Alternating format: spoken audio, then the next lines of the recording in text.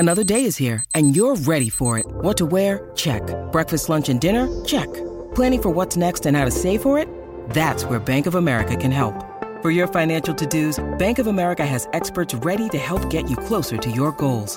Get started at one of our local financial centers or 24/7 in our mobile banking app. Find a location near you at bankofamerica.com/talktous. What would you like the power to do? Mobile banking requires downloading the app and is only available for select devices. Message and data rates may apply. Bank of America N.A., member FDIC. Change can happen through small wins, tiny things that happen, micro performance improvements. How are they going to work with the customer? And, because we're looking for micro performance improvements in our coaching. Hey, it's David, and you're listening to Leadership Without Losing Your Soul, your source for practical leadership inspiration, tools, and strategies you can use to achieve transformational results without sacrificing your humanity or your mind in the process. Hey, welcome to the show. So excited that you're here, and we continue to just get great reviews. So many people sharing different experiences, writing in their responses to different guests, and encourage you, keep sharing. That's what's made us one of the number one leadership podcasts in the world. Appreciate all of that. And today, no exception, we've got a great guest for you today. Her name is Wendy Swire, and Wendy's a global executive, leadership coach, author, speaker, applied neuroscience consultant. Not everyone can say that. And Wendy's got more than 2 decades of experience coaching thousands of leaders in the US and globally. She's a thought leader in the field of neuro leadership, which is one of my favorite topics, and how the brain works and how leadership intersects with all of that, as well as mental fitness. Wendy's known for teaching practices that slow down the brain to allow leaders to work more effectively with others. And she's co-authored a book that we're going to be talking about today, the highly acclaimed book, Anytime Coaching: Unleashing Employee Performance. Wendy, welcome, and thank you for being a guest on Leadership Without Losing Your Soul. David, thank you so much. And I'm very excited to talk to you. And I want to thank your listeners for tuning in. I know, and I'm so grateful for all of our listeners and for all of the ways that they take the things that we share here and they put them into work and are making a difference for the people and businesses and clients and customers they serve, as well as their teams. So Wendy, we're going to get into the book, but before we do that, I'd like you to take us back, if you would, to your earliest memory of yourself as a leader. Oh, God, I love that. Wow. Well, as a child, I suppose I could say I had a really, I had a childhood where I was able to play a lot. And so, I'd love to say I was leading my toys and organizing them and, putting them in, through different routines.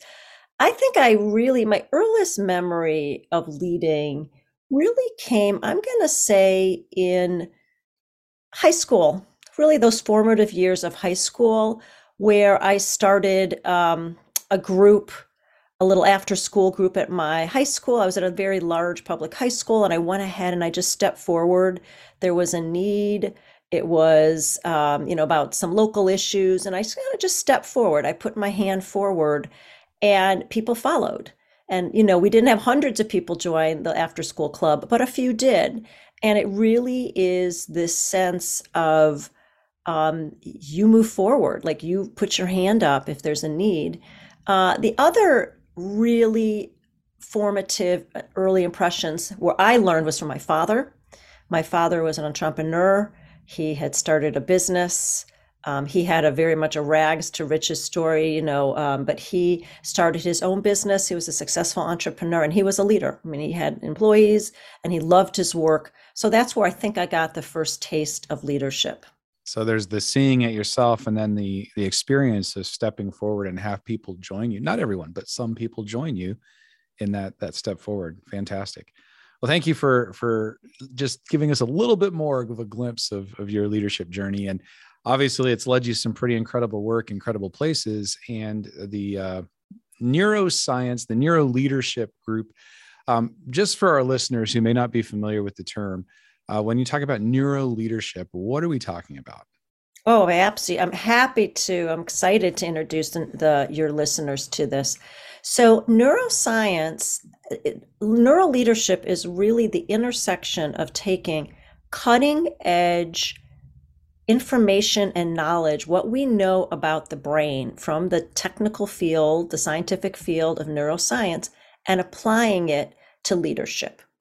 Now, that includes things like how to motivate, habit formation, how to learn about stress, how to increase your productivity and your resiliency. So essentially, it's a field that was started in the late, like 2000s. And I was very lucky. I got involved in it in around 2007. So I've been studying the brain and its applications. So it's anything from health and wellness all the way to what gets in your way of you showing up how you want to show up. The brain is the most powerful information transfer system on the planet, and you have one. And the more you can learn about it, the more you can tap into it. Just some basic knowledge will help fuel your performance, your productivity, your resilience, and a whole bunch of other great stuff. So it's the intersection of these two disciplines. It's a fantastic course of study. I'm not a student myself in any formal sense, but through reading and so on, have just been fascinated. And I really do believe that good leaders are students of the human mind, whether we're conscious of that or not. To me, the effective leaders are people who understand people and how we work and how we're wired and all the differences and commonalities and all the things that you just mentioned about motivation and learning and stress and performance and all of those elements. So I know we'll unpack and get into some of that as we get going, talking about coaching here. So when we're talking about coaching, so the name of your book, Anytime Coaching, that you co-authored, Unleashing Employee Performance. Coaching is one of those skills, and why I was eager to have you on the show and have this conversation.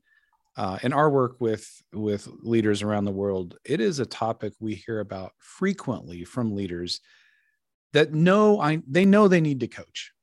They know it's a part of the job description, whether formal or informal, but they know they need to do it, but it can feel intimidating. Maybe they're not sure how, or there's a reluctance there. When you think about coaching and the reasons you decided to write this book, what do you think's behind that feeling of reluctance? Or I don't know if it's intimidation, or I think it's a lot of things, but have you encountered that? And if so, what do you think is going on there? Yeah, I could not agree more. What we have found, and my co-author and I, when we decided to write the book, the publisher came to us and said, look, there is a need for people to understand coaching. And, not everyone has the opportunity to I went to Georgetown Leadership Coaching Program. Not everyone has the opportunity to take 6 months and go through formal coach training, right? But it is essential in today's world as a leader that you have some of these basic skills. You have the skills of directing and organizing work. You might have, the skill of inspiring through your vision. Well, coaching, mentoring, coaching is one of those skills that you need in your toolbox. So our book is designed to, I'm going to say, not dumb down, but demystify what you do in coaching. It's very practical. It's very hands-on. We have a model that you can use, but it's already what you are doing as a leader. It's basically fundamental communication skills applied with just more intentionality and, using, some techniques, but it is the essential skills of, are you listening? Are you distracted? Are you asking questions a certain way? How are you responding? What is your own awareness that you bring to the conversation? And as well as a few other things like that. So really, that is the heart of, if you were to go to a coaching program like I did, we just spent a lot of time there. We've sort of boiled it down so it's accessible and practical to anybody. And the reason the book is titled Anytime Coaching, we know leaders are busy. They cannot take an extra half an hour for a coaching session like I do as a coach, or you do talking to your clients, right? Leaders don't have time. You can have these conversations anytime, short conversations. You're bringing out the best in people and helping them solve whatever the issue is, and they come up with the insight. That's what coaching is. One of the words that you used, you said accessible and demystifying. And the word that came up for me in your model is approachable. I think it's that aspect that's appealing. It's in practical. Obviously, you said practical, and people listening to the show, we're all about those practical leadership skills. So let's start at the beginning, before anything else. And you were getting into this a little bit there at the end of your statement. What exactly is coaching, and how does it differ from other things that leaders do? So when are we coaching? When are we not? Let's get a definition first, and then we'll get into it. 100%. Coach, I mean, leaders, you wear multiple hats. So there is a hat of coaching, in which is you are enabling and empowering your associate or your employee to, and here we can call it the coachee. You're helping other people solve their problem. And we assume that when you're coaching somebody, that they have the capability, resources, potential to actually solve this issue or concern themselves with proper listening and questioning and really diving deep. Like, what is behind this? What is getting in your way? What does it look like? What is your perception? So you have someone uncover the issue themselves. And the reason why that's powerful, I think, as we know, when you figure something out yourself and you have the aha, it's stickier in your brain. You're more likely to adhere to it, and it's your own. You have more skin in the game, right? Versus when you are being directed. I'm being told what to do. So it really is a way to bring out the best thinking in others, but they do the work.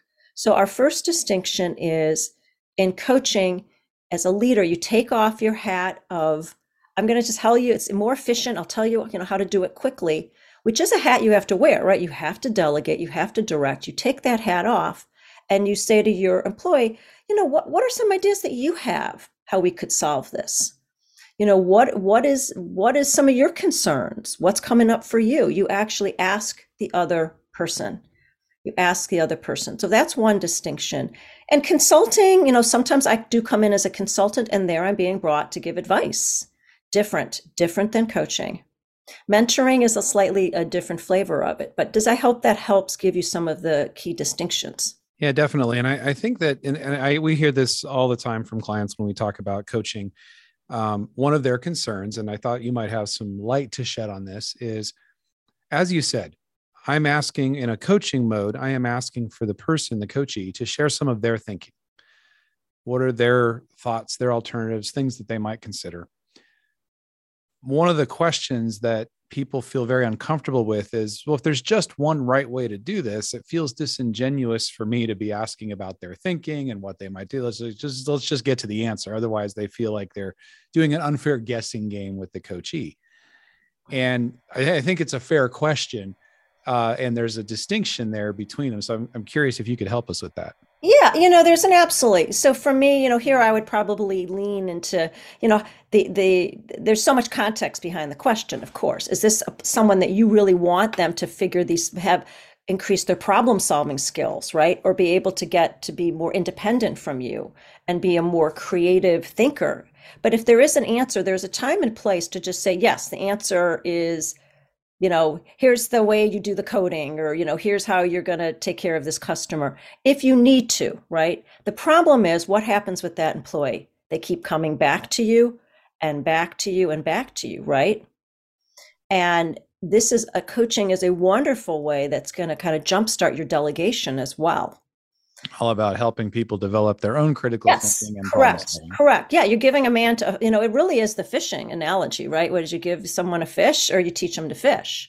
There are times and places where when I've led groups and teams, and I've managed, I want my people to think on their own. And I will always say, and even today I say, I know I might have an answer for you. I'm way more interested though, and let's look at how you're thinking about it and how you're going after it. I can always give you the answer. Yeah.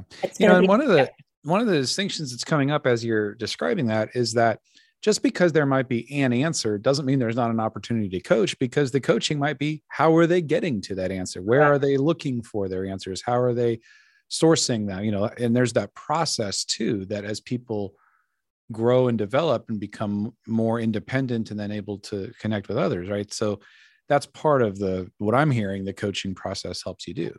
Yeah, I want to know what emotions, like what barriers, what's getting in the way, what's challenging you, how do you think about this?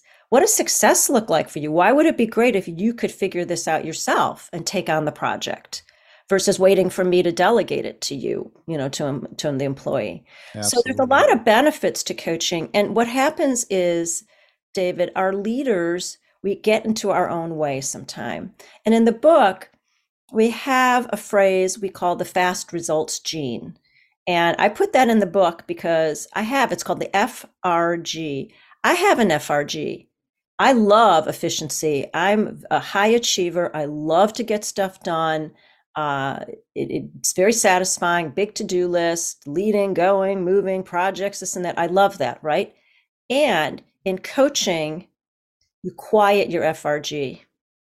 You quiet it and you let the other person, you have to be present for your employee. Even if it's 5 minutes, you put away your phone, you say, look, I've got 5 minutes, but I really want to understand, how did you put together this PowerPoint? Or what is your logic? How are you going to work with the customer? As What you're help do you need from me? How can I help you? You have to quiet and we call it taming your FRG to be able to more effectively coach.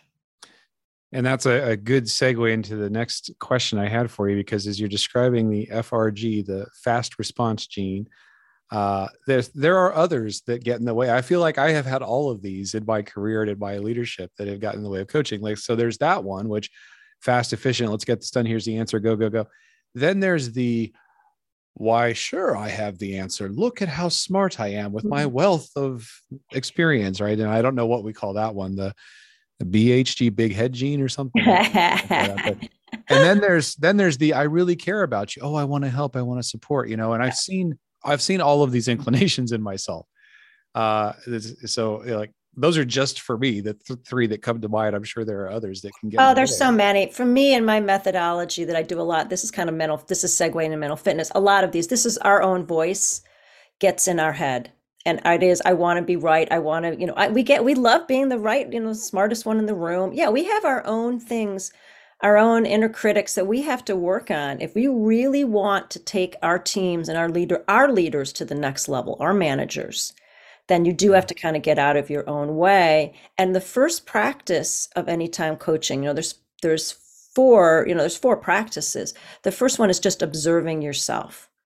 Do you have the headspace to have a 15-minute coaching conversation with your employee or your associate, your team member? Are you have the right headspace right now? Do a head check, clear your head. Can you really have that conversation? And if you can't, don't have it. That's okay. And not all conversations are coaching conversations. What is the headspace then that as we do that, starting with a check-in with ourselves, and all of that reflection process, what is the headspace that we're looking for if we're going to enter into a healthy, productive, effective coaching conversation? Yeah. Well, first is, just be mindful of your just common sense. Are you under a tight deadline? Are you, rushing off to lunch? You haven't eaten all day. Is it the end of the day and your employee has to run off and, or it's getting off Zoom? Of course, there's just some common sense things. But the most important thing when you do a head check is, check in with your body. Leadership is embodied. It's not just in your head. It's also your emotions. And it's also, what's going on with you somatically? How are you feeling? But the number one key is another acronym in the book, and we call it, are you present, aware, and focused? PATH. Are you present, aware, and focused? That's it. If not, take a couple deep breaths, saying, I really want to chat with my associate Tom right now. I want to, we just came out of a meeting and Tom did some really good things. I mean, these are real life cases, right? Tom did some great things, and I want to build on the positives. You don't have to just coach for, I'm going to call it developmental feedback. You can coach positive behavior that you want to reinforce. So I really want to check in with Tom. What went well in the meeting? What can he learn from? How can he improve next time? Okay, let me just get present, aware, and focused. I've got 10 minutes. Okay, I'm really dialed in for that conversation. Present, aware, and focused. Such a useful way Path. to clear out and make sure we're in the right place for that conversation.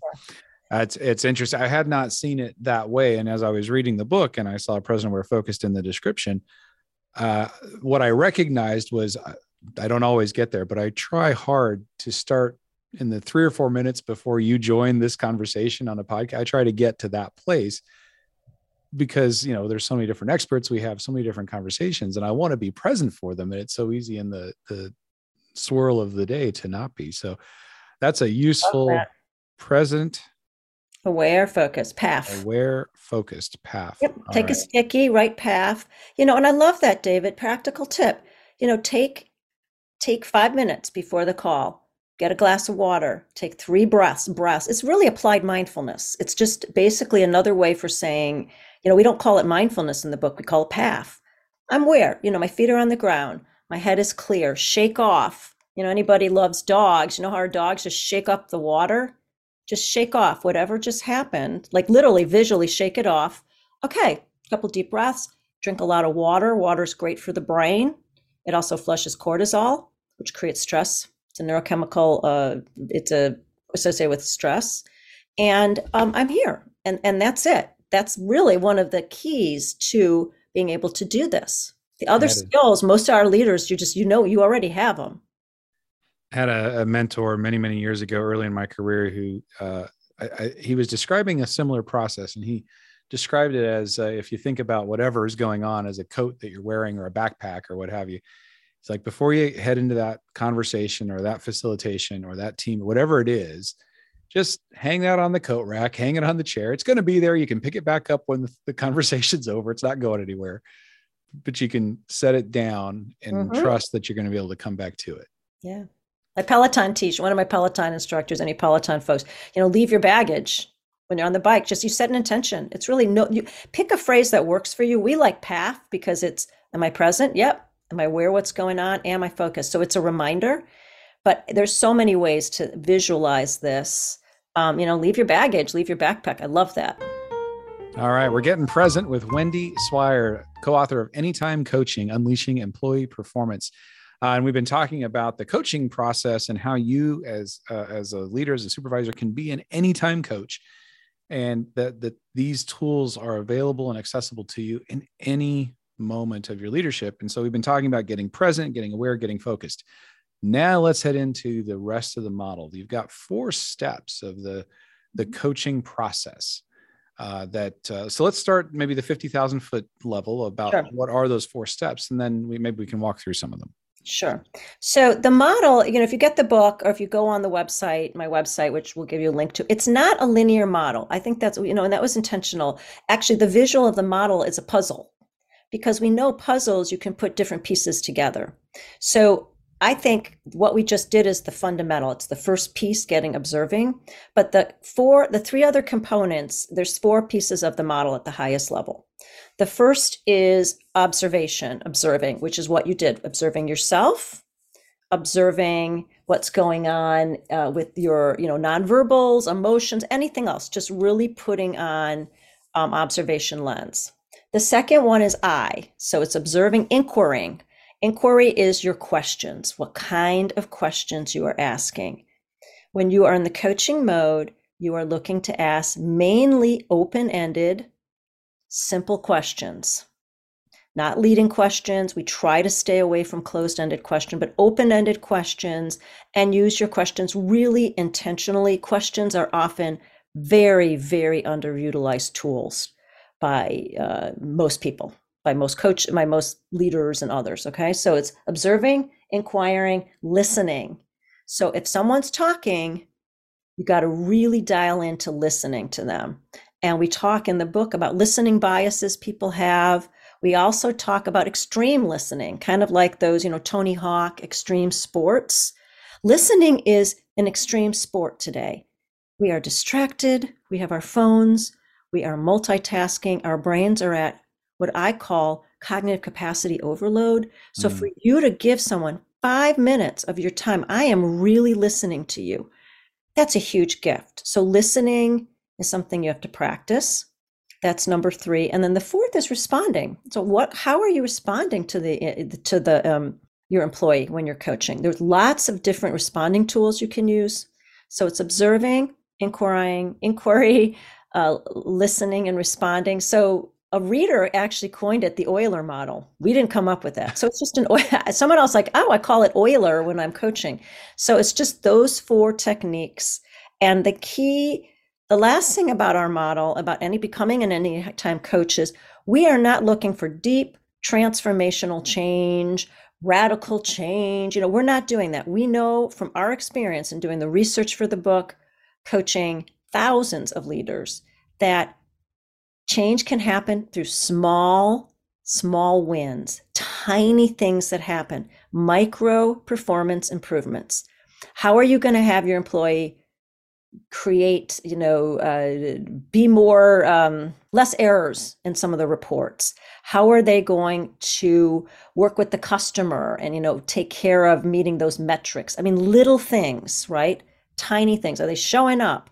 Are they, taking care of just basics? We're looking for micro performance improvements in our coaching. So right. That's it. That's it at 50,000 feet. At the 50,000 foot level. Fantastic. Wendy, as you're talking about these different process pieces of the puzzle, as you said, the observe, inquire, listen, and respond.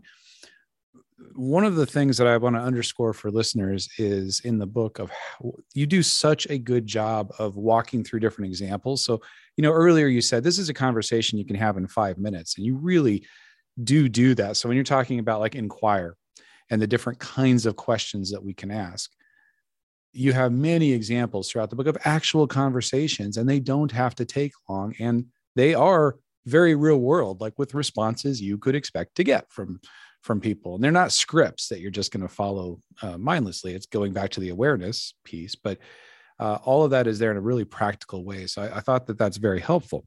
That said, I wonder if on the inquiry piece, you mentioned the power of questions and different kinds of questions. You mentioned open-ended questions. What are some other examples or a little bit more definition about the kinds of questions that are most effective when we're in a coaching mode? Again, let's go through just some basic common distinctions on questions. So you have closed-ended questions, did you complete the report? Did the customer return, the warranty information we needed, right? Is the app live on the platform? Yes, no questions, basic questions. There's a time and place for those, right? Open-ended questions tend to encourage people to speak more. What does success look like for you? How could you think about looking at this project design differently? What ideas do you have? Open-ended questions inspire, they make the other person really speak more. And for our more shy, introverted, reluctant employees, sometimes you need a good open-ended question. But I will be honest, from having managed, sometimes if you got a chatterbox and you really don't, you just can't get there, closed-ended questions can be useful, okay? There are often distinctions of, are you looking for, is your question designed for facts? Are you really looking for facts? Are you looking for answers? Are you looking for information? Are you looking for an update? I'm going to ask a question because I really want an update. Then tailor your question to that versus I want a solution or I want to help my employee be innovative. So you tailor your question to what the result is you're looking for. And oftentimes, we're recording this during football. Super Bowl's not too far away. People throw very sloppy questions. The first pass, the sloppy pass, the first question that comes to their mind, they ask versus what is the purpose of my question? Another brand of questions that leaders often shy away from, and maybe they shouldn't, is questions about emotions and feelings. Now we know emotional intelligence from the research that people bring their whole selves to work. And if you are comfortable doing this, I'd love, you ask a question. I'd love to know how you felt that went. I'm sensing that you seem nervous, a little bit more nervous on this Zoom presentation. Do you want to tell me about that? Maybe that's something we can coach around. If you're comfortable, there is a place to ask about feelings, emotions, how people are reacting, and perceptions. That is another category of questions. Can we pause there for just a moment? Because it's such a valuable, when we're talking about human-centered leadership, acknowledging the humanity, the full self of the person that we're speaking with. And what an incredibly powerful opportunity that is. Just saying, tell me how you felt. Tell me how you felt that went. And no matter what they say, that's their feeling about it. I'm curious about your experience when that feels very uncomfortable to leaders to ask that question, and how we can help somebody who's going, ooh, I don't know if I want to ask that. I think probably there's a lot of folks listening going, yeah, I got to ask that. That's great. And maybe some who are more reluctant. Yeah, of course, of course. And many times we're taught don't bring emotions and it's uncomfortable. There's a liability issue. Okay, that's true. And we know from research, we know in our book, we did qualitative interview and research for this book that the best leaders are dialed in on all domains, not only the facts, the substance, they're inspiring, but they also connect with people a little bit more emotionally. And again, there's ways you can phrase it. You make it an invitation. You don't say, you have to tell me how you feel. Susan, I just love, if you're willing to. If not, no problem. It's an invitation. I'd love to know. You seemed a little more distracted at this meeting. It's an invitation for them to share. In coaching, you're not telling anyone what to do. You're inviting them to share their thoughts, feelings, information. That's really the key, one of the other distinctions. Is there, as you're talking here, what I'm picking up is you're almost on this topic of asking someone about their feelings, is you're asking it in a way that implicitly suggests they give permission for that conversation to happen or not, which is making me wonder, is there a permission context in coaching in general that we need to be aware of? That what I mean by that is, do I need to ask permission to coach somebody, or is it an inherent part of the work and part of the relationship? Well, we could probably have a whole session on that. In my work as an external coach, there absolutely is agreements. I'm bound by a code of ethics, the International Coaching Federation. I'm bound by confidentiality. My book, though, is written as manager as coach, leader as coach. And there are times where your job is to coach.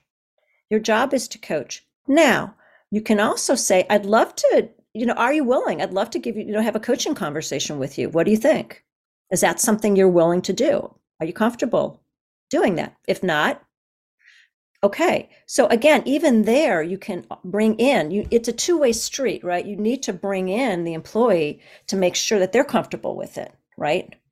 So there are people, and I have seen this in a couple different domains, so the leaders I've coached, there are some leaders who just love directing and telling people what to do. That's their style. That there's limits to that. And I always say, that's cool. If you want to be that kind of directive leader, work doesn't work like that. Our Gen Z, our younger workers, they won't stand, they don't want that, right? So if you're trying to motivate and inspire, it's probably not the best style, right? So I've always, the thing I'm most proud about the book is you can take baby steps here to teach yourself to get comfortable coaching. It's a skill, right? I would not go in, if you're new to coaching as a leader, and then go take on the hardest performance problem and say, I'm going to coach that person. We can also coach positive behavior, which is a really nice way to start, right?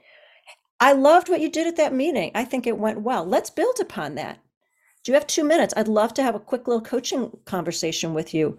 What did you notice? How did you prepare for this presentation? What did you do differently? How can we build upon that?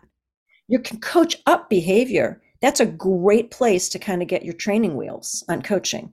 And it strikes me that even how'd you feel about that? When they had knocked it out of the park and they're doing fantastic. And yeah, that was awesome. It's an opportunity to celebrate and reinforce. Great. And why was that? What made it awesome for you? What did you do differently? Yeah. Well, did you prep differently? Was it your energy? You didn't seem as nervous. How do we build upon that? I'd love to see you do more of that. So then the cycle continues. How can I help support you to be able to do that again, that awesomeness? I love that. Such another practical recommendation if you're looking where to start this process. If you haven't done much coaching, start with some of the positives that you want to reinforce. And by the way, don't just start there and then leave it behind. It's one of those opportunities that I think we have at work all the time, is to learn from our successes. And I think in general, we don't do enough as leaders and teams and organizations to learn from what worked and capitalize on it and build from it. Like you were saying about what did you do? What what did we try? What did we do differently? What happened positively that we weren't expecting? And what can we learn from that? Yeah, we always say part of the underpinning of the book, and I hope, I would love for your leaders to get it and, let me know what you think, is you see possibilities. Coaching is such a positive, people love to be coached. If you haven't been coached, people love it. And we're looking for positive possibilities. What's possible here for you? And it's a very positive communication interaction, or can be, should be, but that's really go in with that positive, see possibilities. And I tell a story in the book, David, about, real stories in the book about managers. And you've probably seen this as well. We call them turnaround managers, where someone comes into a division or gets a new, a small team, and there's always been one quote unquote problem employee over in the corner. No one gets along. The other manager didn't get along. And this new leader comes in with a fresh set of eyes and looks at this person and says, like, wow, there's great potential here. None of the biases, none of the history. And guess what do you think happens to the employee? They turn around because someone gave hope in them, and someone didn't just said, oh, okay. We call them turnaround managers. So you can be that turnaround manager with your team if you can look at the situation using PATH with like fresh set of eyes. It's hard to do because of cognitive biases, but it's very possible. You train yourself to do so. All right. Training yourself to be aware, present. I did the out of order, but I'm going to do aware, present, and focused, right? Present, aware, focused. You're doing beautifully. PATH. And, I love that with the turnaround. I've seen that with managers who walk in and have that. And part of it is they're listening. I think when they ask those questions, to get to know that person, see what's going on, they're truly listening. And, that's the third piece of the puzzle that you get out in the book is, how are we listening? You called it an extreme sport earlier, and one of the greatest gifts that we can give people in today's age. And I thought that it was beautifully said. What are we listening for? Yeah. Stop. Again, I know this is a leadership podcast. Do it with your children too, our loved ones, community. Put away your phone and just listen. It's a gift. It's a rare art. It's a rare sport. And you don't listen to judge. You don't listen to give advice. You just listen and let the person finish. And by the way, sometimes they'll just like, oh, someone talks for 2 minutes and they're like, oh, they can actually sometimes solve their own issue. Just by getting it out there. Mm-hmm. As we are listening, what are we listening to, listening for? What are we looking to pick up on? If I'm actively listening and I'm receiving what's being said, I'm trying to make sense of that in some capacity. And, you go in the book, you go into different kinds of stories and different things, but like from a big picture standpoint, not to be too simplistic necessarily, but if I'm really truly listening, what am I listening for in a coaching environment? Well, the first thing I listen for is congruence. I am listening to see, do words, now again, a lot of us are working on Zoom or remotely, but am I looking to see, do words line up with body language, tone of voice, energy, kind of emotional resonance? All right. So if I say to you, oh yeah, okay, David, I'll work this weekend. Yeah, it's my son's birthday party, but okay. That's not a congruent answer, right? That's not congruent. So you're looking at least to see if you can get some congruence in that, because it's very important that you get a read of how people feel about it. So that's the first thing you can start to look for. It's called congruence. And, are words matching up with tone, pitch, body language, overall emotional affect? That's the thing one. The second thing you can listen to are stories. People tend to get stuck in story ruts. Are they a little bit of a victim? Are they blaming others? Well, I didn't get it done because, Susan in accounting, I didn't get it from the accountants. Is that a pattern? And with comfort and more practice, you can actually coach around the story, but I'm listening for stories. Is there a people pleaser? Yeah, I'll do it. No problem. I'll do it. And that this employee as a leader is overextended, but they can't say no. They can't set limits. I'm going to be listening for that, right? if someone is just so restless, like they can't, like they really need to focus, I want to know what's behind that. Is there something in that? I'd listen for just different patterns and stories. I listen for congruence. And I am personally, as a coach, I'm always looking for what jazzes people up. Can you get a little eke of what interests people, emotional excitement, passion? Because then that's like a little bit of the fire that you can work with as a leader. Mm-hmm. It occurs to me as you're talking about the listening for the stories, is that's back to why that path, the present aware focus, is so important, because it's easy. It's human nature. It's so easy to fill in our own story before they've ever said anything. And that may not be the story at all. That the person who looks overwhelmed or is a victim, maybe they're doing it to themselves because they have to have all the answers, or they're a people pleaser or whatever, but I'm not going to find that out. Or maybe someone else actually treated them unjustly, and I'm not going to find that out if I can't really listen. Yeah, 100%. People get addicted. They like to be right. They like to prove that they're smart. Particularly people are trying to, impress the manager, impress the leader. So there's so much you can listen to. I think we have 10 listening story types of listening biases and the stories you can listen to. I also very much always listen to like a poor me. It's not my fault. That's when it's very common. I'm trying, I didn't do it. That's one that that's a pattern I'm always very frequently listening to as well. And as you listen and start to pick up on some of these stories, or feel like you're starting to get a sense of the person's story, what do we do then? What's an effective coaching practice then? Is it more listening? Is it clarifying? Is it responding? Is it giving advice? Where do we go from there? Yeah. So the last piece of the model, the Euler model, is responding. You've got to think carefully. First of all, are you comfortable now with your coaching skills, that you're comfortable coaching on the story itself, right? Like we've talked about this issue of, XYZ report, Susan, and I'm just hearing a pattern here that it seems to be, a problem of accounting. I'd love to talk to you more about how we're going to solve it. You can point out, you don't have to use the word victim or you're a people pleaser or you're a perfectionist. I wouldn't use those words unless you're really comfortable. But, I'm just noticing some patterns here. I'd love to talk to you about how do you think we can solve for that? What's getting in the way? Maybe there's something that how Susan is talking to the accounting department, right? So you coach around, you coach the person, often not the problem. So what is getting in the way of that person? I'd love to hear, it sounds like working with your teammate, there's been that seems to be slowing up your work. How can we improve that so you have a better working relationship? So I always want to figure out that angle, like where can we get at it?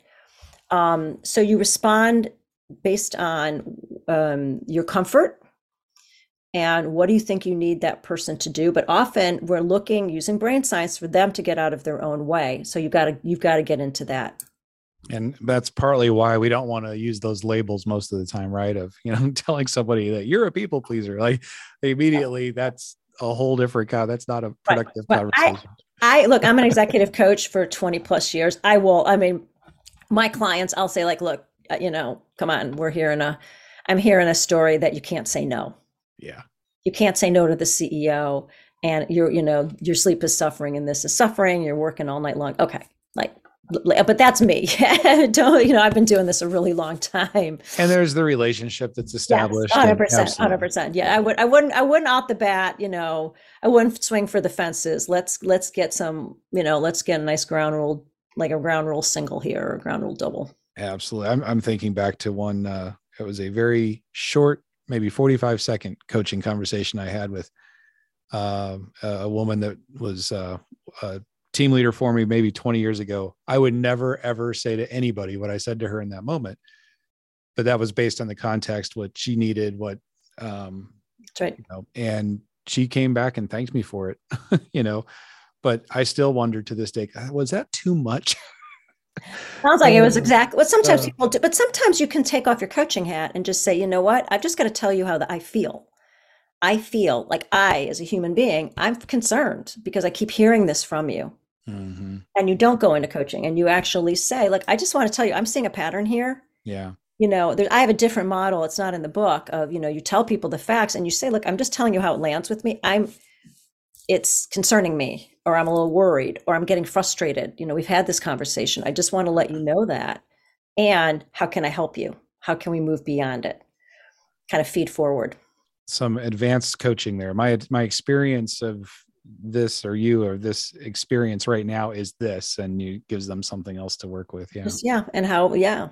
That again, if it is appropriate. Right. If not, don't have those conversations. And also in the book, we talk, sometimes somebody has, in our today, there's a lot of stress, a lot of anxiety in the workplace. If there's some conversations that feel too delicate, inappropriate, don't do them. Don't touch them. Don't go there. You do what's comfortable with you for what's you. But at the same time, I would just say, the easiest thing, the easiest practical reminder, I think I can tell, that we put in the book, because the book is full of all these practical tips, so you'll remember them in the brain, so they're sticky. Are you more of an asker or a teller? Think of the weight of justice, right? Back and forth. Are you doing more asking? Or are you doing more telling? As an anytime coach, lean towards asking. Just ask more questions than telling. That's a really quick and easy way to start to incorporate anytime coaching in your repertoire. And I just want to underscore, as you're listening to our conversation here, how practical, how much there is in the book for you to dive into these skills with the role plays, the explanations, the stickiness that Wendy's describing. So we're talking with Wendy Swire, co-author, Anytime Coaching, Unleashing Employee Performance. Wendy, tell us where we can connect with you, find the book, all those good things. Okay. Well, first of all, thank you so much. And I would love to stay in touch. So my team has created a special landing page just for listeners of Leadership Without Losing Your Soul. I'm going to give that to you in a second. The first place you can go for the book itself is I'm on Amazon. Anytime Coaching. If you type in Wendy Swire, my book comes up. It's published by Barrett Kohler, second edition. Get the second edition, not the first. There's a little more brain science in that one. So we're available on Amazon. Swire Solutions is the name of my company. There's links, and you can see the Euler model on that website. But if you're interested, specifically for listeners of this podcast, I'll give you the site, and I believe it's going to be in the show notes. HTTPS, the 2 colons and the 2 backslashes, swiresolutions.com. That's all one word, swiresolutions.com. I guess it's the / Leadership Without Losing Your Soul podcast, another / So it's swiresolutions.com / Leadership Without Losing Your Soul podcast, and another / And there you'll have lots of information. I'd love to hear from you. I'd love to hear anything I can do. If you're driving or on the treadmill right now, we will have that link in the show notes for you, so you can also find it there on the page. All right. Well, Wendy, we are coming to the end of our time, and this has been incredible insights in coaching and some practical steps from everywhere, how we get started. We've talked about some advanced things. As we close, you said something a few minutes ago that I thought was important, is that we coach to the person, not the problem. And you had an example in that moment, but can you walk us through a little bit more of what you mean by that? Because I think that's a great principle to wrap up our conversation with. Yeah. So this came out of my advanced coach training at Georgetown. And I know this is very much linked to, if anyone wants to become a certified coach, you're going to have to learn this. We often let's coach the problem with the problem, very transactional. And sometimes you do want to coach the problem, okay, what happened here? How are we going to fix it? What ideas do you have, right? But often in coaching, again, we're trying to bring out the best in people. We want to coach the person. How did they approach the problem? What's their perception of the issue? What are their ideas? What's their emotions? What's getting in the way? And you'll have probably more long-term sustainable results and successes if you can really get at the human being behind the problem. There's just something so beautiful about that on so many levels. Yes, from a leveraging productivity, from a influence perspective. I know when, the motto of this show is be the leader you'd want your boss to be. And wouldn't you want a manager, a leader in your life who is investing in you that way, so that when you walk away from those interactions and that relationship, you are that much better a version of yourself than you were going into it. And we have the opportunity to be that for one another and for our team members. Yeah, 100%. It's a gift to be able to coach. You don't have to spend hours. You can be small, little bite size, and just bring out the best in people. It's really just a framework of how you want to be in the world. Do you have a coaching mindset, asking questions, inquiring, being curious, bringing, just trying to be supportive? That's the mindset of Anytime Coaching. Mm-hmm. All right. Wendy, thank you so much for being a guest on the show today. This has been a delightful conversation and very helpful for me and my coaching, as well as I know for our listeners. Thank you so much. It's an absolute privilege. I thoroughly enjoyed it. Thank you so much for your time. Oh, absolutely. It's our pleasure. So listeners, get out there. Wendy's given us the roadmap. We're going to start small. Look for those good stories, those places to celebrate if you're just getting started, and to coach the positive. Reflecting, getting yourself ready with that path, present, aware, focused. And then we're going to observe, inquire, learn, and respond, and be the leader you'd want your boss to be. This podcast is a part of the C-Suite Radio Network. For more top business podcasts, visit c-suiteradio.com.